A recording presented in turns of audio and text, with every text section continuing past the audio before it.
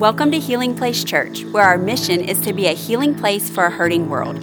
Listen each week for updated content and be sure to share with your friends.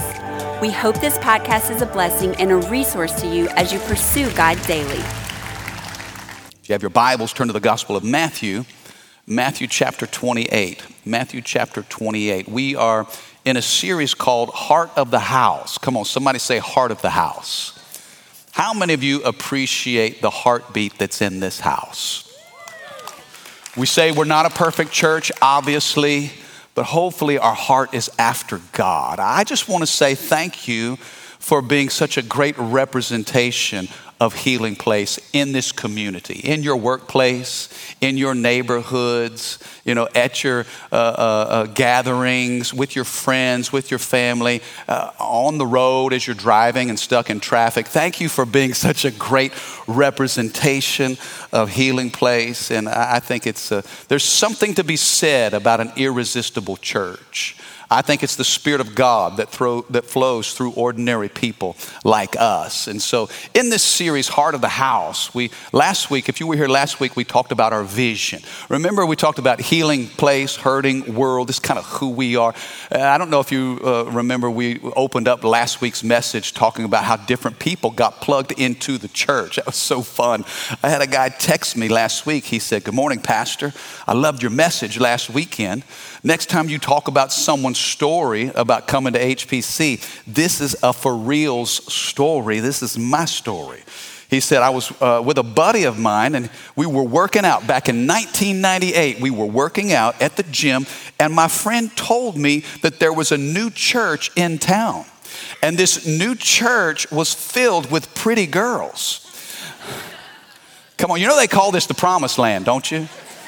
It's the land of milk and honeys. Come on, somebody. I'm just catch it. Milk and honeys. There you go. He said there was this new church. He was telling me about a new church with pretty girls and a late service. So I said, wait a minute. Let me get this straight. I can sleep late and then I can still check out all the fine girls?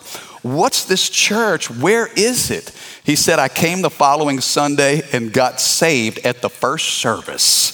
Love you guys. Thank you for all you do. Come on, can I have a good amen? I do believe that the prettiest girls in town come to HPC. Come on. Can I get an amen, all the fellas? Come on, if you're saved, you're single, and you're searching, this is the place to be on Sunday. Come on. Vision. Last week we talked about vision. Vision is what we want to see. Healing place, hurting world. Today I want to talk to you about our mission. Our mission. If vision is what you see, mission is what you do. Mission is how you accomplish the vision, the dream that God has put in your heart. In Matthew chapter 28, let me give you a quick context, and I'm going to read this real famous passage of verses. Jesus has just risen from the grave.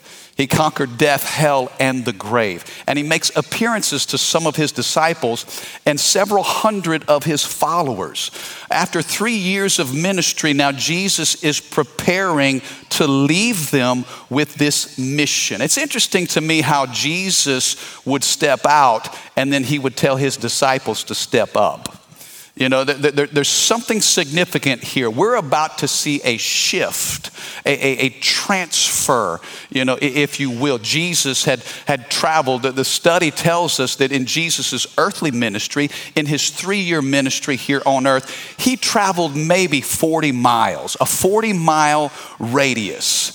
And, which is a really small, you think about it, 40 miles from here to Lafayette. Okay, that's about it. I mean, crossing the Atchafalaya, and that's about all Jesus traveled from village to village, town to town. Yet, this local gathering was about to stretch into a global movement.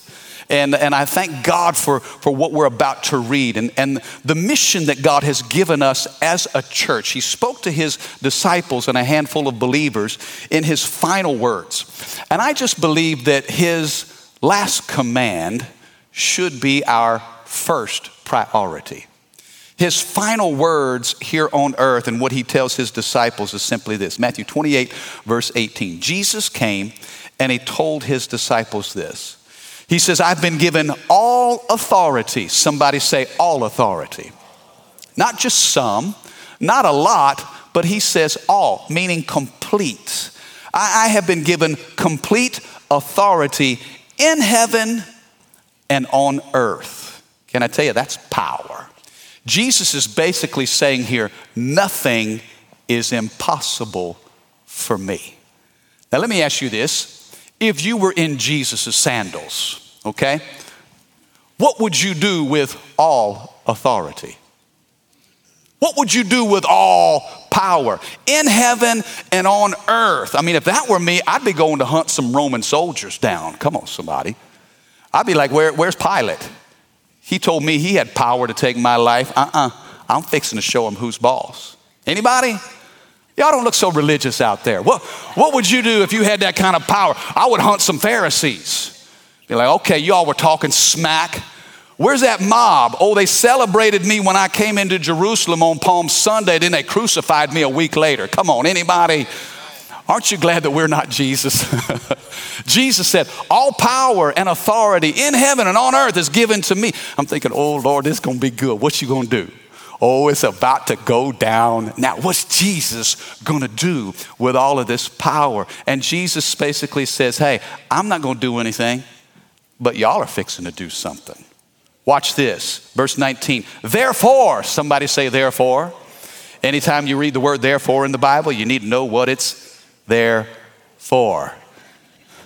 Transition. All power and authority is given to me. I'm making a transition. Therefore, I'm asking something of you. In fact, I'm not asking, I'm telling you. Therefore, go. Somebody say go.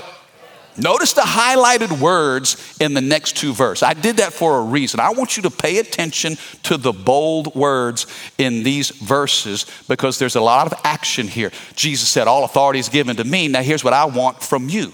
I want you to go and make disciples. Somebody say make disciples. Make disciples of all nations. How are you going to do that? Baptizing. Somebody say baptize. Baptizing them in the name of the Father, the Son, the Holy Spirit. Then I want you to teach. Somebody say teach. Teach these new disciples to obey. Can somebody say obey? All the commands that I've given you, and be sure of this. I am with you always, even to the end of the age. Can I have an amen for the reading of the word? Oh, this is so good. This is so good. I'm so glad a sinus infection couldn't keep me from church today. I couldn't wait to get here today to preach to you this message. This is so much power in the final words of our Savior. Before he ascends to heaven, he leaves the church with this final set of instructions. Notice all of the activity in those two verses. He says, go, make disciples, baptize them, teach them to obey. Last time I checked, those action words are called verbs. Am I right? Any English professors, majors, anybody have a good command of the English language? I know we crazy Cajuns. How many of you just lucky to speak one language and barely understand that one? These verbs, now if you do a study in the Greek of the Great Commission, this is what's known as the Great Commission. It's not the Great Suggestion. It's not the Great Option. It's not the Great Idea. It's called the Great Commission. This was the commission. Now we're talking about the mission of the church. Last week was our vision. This week is our mission. Jesus says, go, make disciples, baptize, teach, and obey. Of all of those verbs in the Greek, the dominant verb is make disciples. That is the dominant verb. How do you make disciples? By going, by baptizing, by teaching, and by obeying. Are you with me? A little lesson, little linguistics in the scriptures, but here's where we get our marching orders as a church. This is our mission. And you know, as a church, Healing Place specifically, we use three words and we say it very commonly. If you've been through Next Steps, you've heard us talk about this. If you've been involved or serving in any capacity, maybe you've seen a video or you've read some material, we talk about gather, grow, go. Gather, grow, go. This is where we as a church have formulated this mission. It's from the Great Commission. And we talk about gather, grow, and go. So if you're taking notes, I want you to write down the word gather. And next to that, write this down: doing life with others.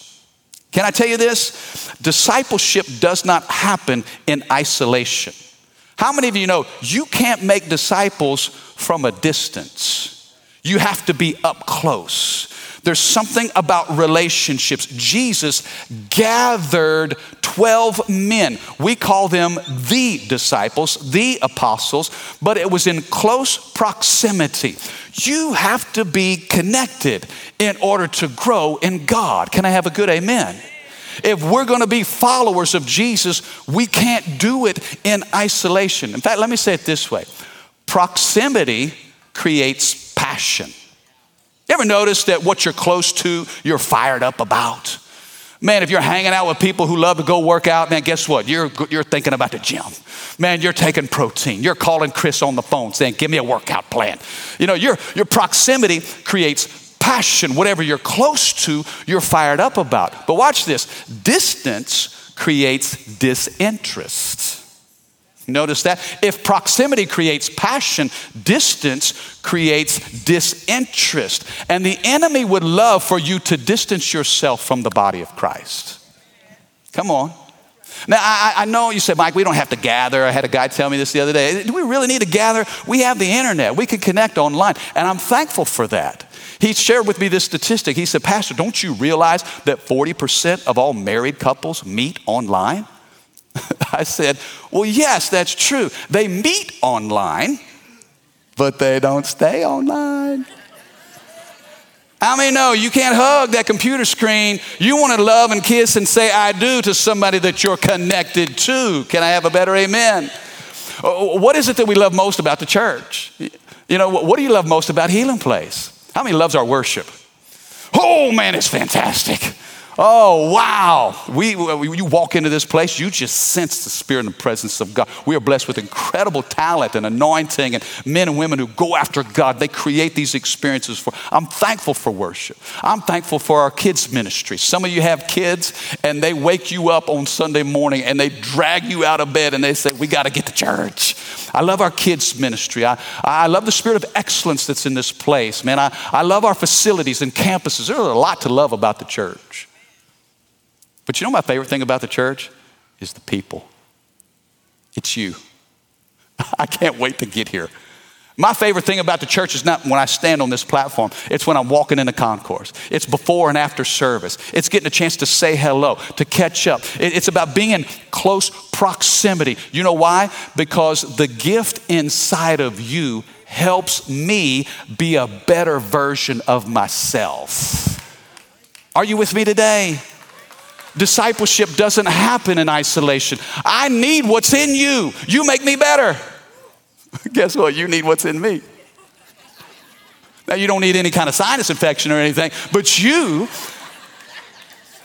need the Spirit of God that's in me. And together, we become a better version of ourselves. You see, I may not be where I want to be, but thank God I'm not where I used to be. I learn from you. I'm inspired by you. I get better because of you. You challenge me.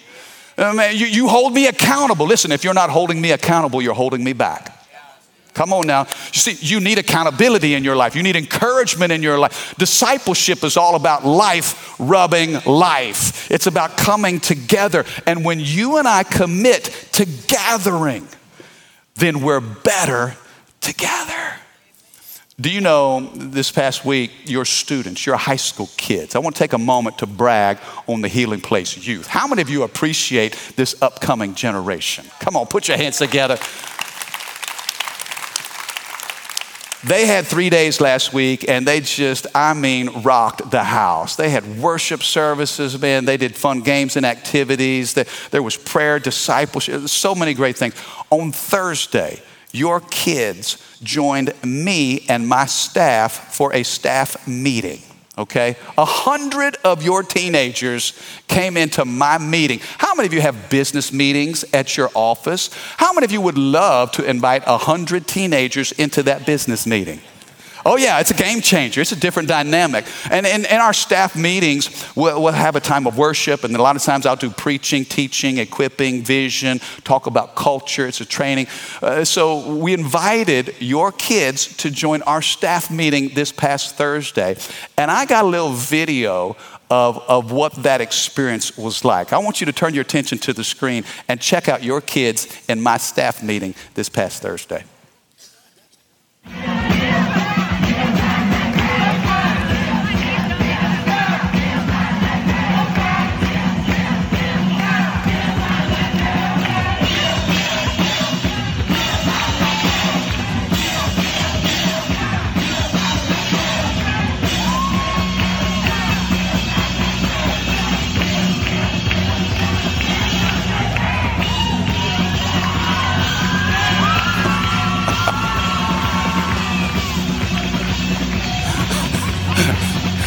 Come on, put your hands together. Wasn't that an awesome moment? Your kids were so inspiring that one of our staff had to just jump right in the mix. Man, I'm telling you, there's something contagious about what God is doing in this next generation. And I love the energy and the fire and the passion, but guess what? You can't have that moment when you're on the loneliest bayou in Louisiana. It's called Bayou Self. That moment doesn't happen in isolation. Can I have a better amen? You see, when we're together, we can celebrate. Man, I can learn from you. Man, I can stretch, I can grow when we are together. Now, let me be quick to say, okay, I realize that there are certain people you need to connect with, and then there are some that you need to stay away from. How many know people are a lot like elevators? They can bring you up, and they can take you down. Come on, could I have a better amen? My mom said there are 4 kinds of people in the world today. Those who add, those who subtract, those who multiply, and those who divide. And she'd say, son, you better find those who add and multiply the goodness of God in you, and you better be careful of those who subtract and divide. I get that. I get it. Remember when Jonah was on the boat and man, he was trying to run away from God. A storm came and man, everybody's about to drown. And what'd they do with Jonah? They threw him off the boat and then there was peace. Some of you got some Jonahs in your life that you need to throw off the boat. Can I have a good amen? Man, you don't have any peace. You got nothing but chaos until you get rid of them, all right? Now, you got to know the difference between those who add and multiply and those who subtract and divide. But the truth is this, discipleship doesn't happen in isolation. It takes relationship. Number 1, that's why we gather. Somebody say gather. Number 2, write down the word grow. Somebody say grow. Growing is about enlarging your capacity. God wants you to grow. In fact, let me say this, God expects growth. Do you know when we say yes to Jesus, that's the first and most important step. But can I tell you this, it's not the only step. When we come to faith and trust in Jesus Christ, you see the grace of God will meet you right where you are, but it never leaves you where it finds you. Come on, are you guys into this? Can you inform your face that you're into this? Y'all making me work hard today. Man, oh man. God expects growth. How many of you have asked God for some big things? Listen, if you don't insult a big God with a small dream, okay? You better go big or go home. We serve a big God, but listen, God wants to enlarge you to get you ready for all the big things he has in store for you. You can't receive everything God wants to give you now remaining who you are. You got to grow. You got to get bigger. Remember the time, I believe it was Mark chapter 11, when Jesus is in Jerusalem and the Bible says Jesus was hungry. And so he sees a fig tree. You remember this? The Bible says that this fig tree was in full leaf. I mean, this boisterous tree, full leaf. And he goes to the fig tree because he's hungry and he's expecting figs. But the scripture says when he got to the tree, all he saw was leaves. There was no fruit. What did he do to the tree? He cursed it. Said, no, nothing's ever going to grow from you again. Now, when I read that this week, I thought this, Lord, I don't want to be all leaf and no fruit. How many know somebody that may be all leaves and no fruit? All show, but no go. Come on, talk to me. Oh, and it's easy to talk a good game, but it's not the words that we say, but it's the fruit that grows from our lives. Are you catching this? God expects growth. He wants us to grow. I tell my staff, I tell all of our pastors and ministry team leaders, I say, listen, if you want your campus to grow, if you want your ministry to grow, you have to grow yourself. All of you businessmen and women, if the best way to grow your business is to grow you. It starts with you. You know, I have to look at my own capacity and say, okay, well, Lord, if we're going to be a church of tens of thousands of people, then I, as the pastor, have to get bigger. I got to think bigger thoughts. I have to pray bigger prayers. God, you're going to have to stretch me. I can't just live in what I see. There's an unseen realm. Come on, somebody. And as your pastor, listen, I can't expect what I don't inspect. I can't expect something growing in you if it's not already active in me. Are you with me today? I can remember when we built this building, we finished this arena, the Healing Place Church Arena. We finished it back in 2010, March of 2010. And I'll never forget the first sermon I ever preached in this space. Listen, I was intimidated. The arena itself is 127,000 square feet. Big building. The seating capacity in the sanctuary, we can put 3,000 chairs in this space. And the very first time I walked in here and stood on this stage to preach in this arena, I felt so small. It was like, hello. Is anybody there? There. If you have your Bibles. Turn with me, please. Second, oh my goodness, I was scared out of my mind. Now, okay, fast forward to now. Here we are, 2021. This space up here to me is as natural as breathing. Okay? I'm not intimidated to come here and preach on a Sunday anymore. This is my happy space. I can't wait to be here. You say, well, Michael, what happened? Well, listen, the building didn't shrink. I grew. The building's still 127,000 square feet. There's still 3,000 seats in the sanctuary. Guess what? The building didn't get smaller. I got bigger. Some of you thinking, man, I don't want to be standing on that stage. How many of you would not want to be me right now? Do you know they say the number one fear that people have? It's the fear of public speaking. Did you notice that? Statistically, I thought, is that the number one fear? Really?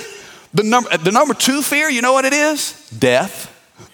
I'm like, you mean to tell me at a funeral you'd rather be in the coffin than the one giving the eulogy? I don't understand that. But how many know God's got some big things for us and he wants to give it to us, but he's got to grow us to get us ready. Look at what it says in Psalm 92 verse 13.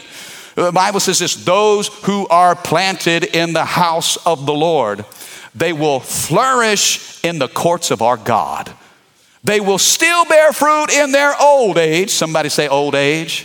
Listen, I'm thankful for what God's doing in the students and the youth. Hey, that video, I got down in that mosh pit as they were all singing and jumping and bumping and dancing. I got in there. I felt like a teenager for about 1 minute. And then my body started reminding me I'm not as young as I used to be. But I'm thankful he's not just moving with the youth. He's moving in the older generation too. Look at what it says here. They will still bear fruit in old age, and they will be fresh and flourishing. Come on, does anybody want to flourish? How many of you want to flourish in your life? You know what the Hebrew word for flourish there means? It means to be fat and full of sap. Those who are planted in the house of the Lord will flourish. Come on, fat and full of sap in Jesus' name. That's setting some of you free today. I'm telling you. Some of you are like, yes, Lord, I just received it. Where's the life of the tree? It's in the sap. Come on, somebody. And the Bible says, if you're planted, you will flourish. How do you grow? You can't grow unless you're planted. Come on, are you with me? That's why the gathering is so important. Once I find good ground, I get planted in that soil, and here comes fat and full of sap. Lord, I just want the life in me to just bless others around me. God, I want to flourish in Jesus' name. My prayer for you is that you would grow this year, that you would flourish financially, that you would flourish relationally, that you would flourish in your spirit. You know, Rachel and I, when we were living in Prairieville, we built a house in Prairieville in Jefferson Crossing. And I remember we were one of the first houses in there, and we lived kind of on the dead end. And when the house was built, it was a spec home, and then the house was built, they put this little twig in the front yard. Okay, it's like a little stick. Have you seen those new constructions, and they do like the landscaping, and then, man, here's this little, it's not even a tree. I'm like, babe, what's that stick doing in our front yard? It's like, oh, no, baby, that's an oak tree. I was like, no, it's not. It's embarrassing. Get it out of there. Do you know our neighbors, our first couple Christmases there, they made fun of it. They kind of hung one little ornament from that stick. And they said, check out that little Charlie Brown Christmas tree right there. Wah, wah, wah. Do you know by the time that we moved, we lived in that house for 14 years. By the time that we moved, that little stick had changed. It wasn't just a little twig anymore. It was a giant oak tree. In fact, we had to cut limbs off of that tree because it was growing on top of the house. You see, what happened when the tree was first planted, they had it tied down and staked down. It needed a support system. But eventually, it didn't need a support system because it had developed a root system. Come on, are you with me? You see, when you gather, you need support. You start out with a support system. But when you get planted, then you develop roots. And your roots go down deep. Why is a root system important? I'm telling you why. Because storms are coming. Some of you are going to get some bad news. You're going to lose your job. Come on, your kid's going to go crazy. Some of you, life is going to hit you right between the eyes. Maybe there's a diagnosis or you lose somebody important. And then what do you do when crisis hits? Well, a tree that has roots doesn't need to worry. You know why? Because it's anchored in something bigger than itself. Can I have a better amen today? What do I want you to grow in? Listen, I want you, when you gather, you got to commit. You got to get planted. Get planted in the house. But then when you grow, here's what I want you to grow in. I want you to grow in your experience with God. I want you to have encounters with God that will mark your life forever. Can I tell you this? Your intimacy with God will determine your capacity for God. Notice what we're saying here. Growth is all about you enlarging your capacity. And the more intimate we are with God, the more capacity we have for God. I want you to grow in your experience with God. I also want you to grow in your maturity and your understanding of His Word. Oh man, please don't come to Healing Place and walk away feeling entertained. No. You need to walk away feeling more grounded in the book right here. I got a better understanding of what God is saying and why He's telling me this. You know what? I want you to grow in the fruit of the Spirit. Love, joy, peace. How many of you need more love in your life? How many could use a little more joy? Only 2 people? Okay, I'll take yours then. Peace. Come on. How many of you need some peace in Jesus' name? What about patience? Who needs to grow in patience? Oh, yeah, you do. As soon as I say amen and you're hitting that parking lot, I know. We need more fruit of the Spirit. Somebody say gather. Somebody say grow. Somebody say go. Finally, number 3, go. This is where we spread God's message. This is where when Jesus tells His disciples, go into all the world. Notice the command that He gave in the Great Commission. He says, I want you to take what you have in your gathering and through your growth. I want you to take that and I want you to spread it all over the world. Go. G-O. 2/3 of God's name. Go. Some of you are like, what? G-O-D. 2/3 of God's name is go. Listen, the gospel, G-O-S-P-E-L. Go. It's active. Man, how how do you think Jesus, consider this, in 3 years of Jesus' ministry and maybe 40 square miles, again, from here to Lafayette, how did that little gathering of Christians become a global movement? Somebody had to go. I'm thankful for the go of the gospel. You know why? It's touched my life. You think, from Israel to Prairieville, come on somebody. You kidding me? From Israel to Hoosier 2 Road in Baton Rouge. Goodness, I'm so glad that somebody took the Great Commission seriously. If they wouldn't have, I'd be lost and dead in my sins. I would have no hope unless somebody said, oh, wait, this is such good news. We can't just keep it to ourselves. We got to give it. We've got to share it.